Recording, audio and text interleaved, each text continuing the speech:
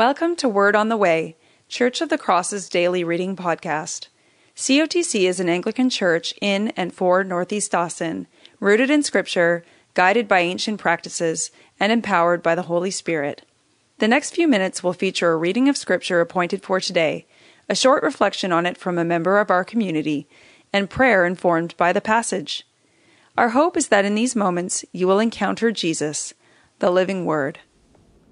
This is Nick Comiskey from Church of the Cross, Austin, and the reading for today is Matthew 9, verses 9 through 13. As Jesus went on from there, he saw a man named Matthew sitting at the tax collector's booth. "Follow me," he told him. Matthew got up and followed him. While Jesus was having dinner at Matthew's house, many tax collectors and sinners came and ate with him and his disciples. When the Pharisees saw this, they asked his disciples, "Why does your teacher eat with tax collectors and sinners?"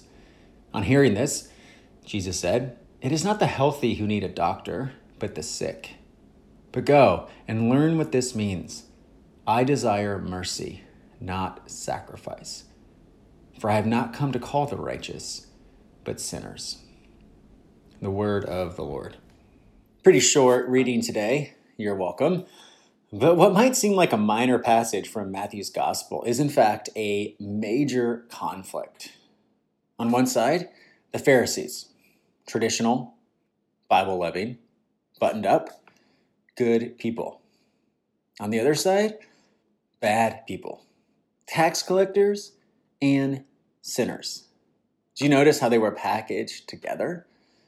Well, these were people complicit in injustice, and people famous for their immorality. They were to be avoided by good people at all costs. And what this story amounts to is Jesus privileging the compromised, the broken, the least loved. He shared meals with them. And it was these kind of people with whom he wanted to spend time. In this passage, Jesus is coloring outside the lines. And I think we can say the common and sanctioned understanding of good and bad were not meaningful markers of identity for Jesus. He didn't live in a world where people were divided into those camps.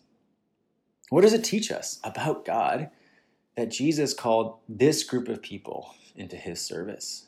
Why were the irreligious so attracted to him, while the godly, quote unquote, were set against him?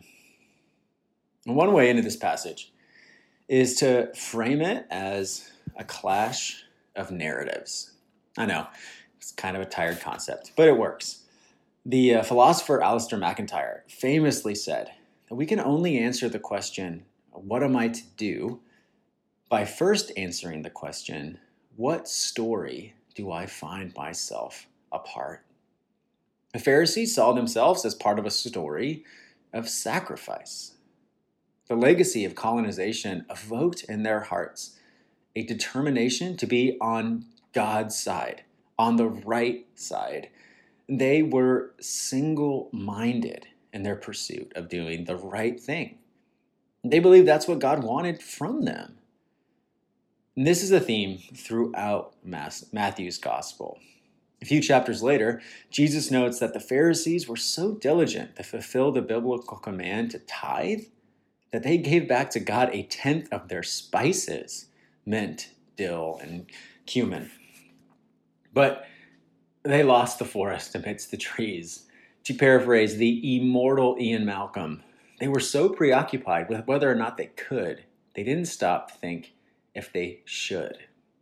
And so Jesus calls into question the story the Pharisees were living, this narrative of sacrifice. He says, well, don't the scriptures that you claim to know so well point you in a different direction? Sacrifice has a place, but isn't mercy more important? Isn't God more interested in doctoring the sick than rewarding the healthy? I have not come to call the righteous, he says, but sinners. You know, when I think about the people that I love the most, the people that I'm the most willing to sacrifice for, the foundation of those relationships is always, always unearned love. It's people that love me for who I actually am that make me want to become a better person. Likewise, it is wonderful to obey God. It is good to take God's word seriously and exert real effort to conform our lives to it. But that is always in response to the grace of God. It's because and in view of God's mercy that we offer ourselves to God as a living sacrifice. I'm not the first person who has said this. Final thought. Is it not true that at least most of the time we do not have the same effect on people that Jesus had? We claim to worship and to witness in Jesus' name. So why aren't those labeled broken or marginalized attracted to us? May Jesus be present in our lives in such a way that the fragrance of God's mercy emanating from us would scent and beautify all who believe themselves to stink. Let us pray. Gracious God, we thank you for your word. We thank you for the way that you teach us through your word. And we thank you that you desire mercy, not sacrifice. Renew in our hearts a fresh appreciation for your mercy and flow from us or through us to a hurting world in desperate need of it. We pray all these things in the name of the Father, and of the Son, and of the Holy Spirit. Amen. Thanks for listening. Check out cotcaustin.org to learn more about our community or to connect with us further.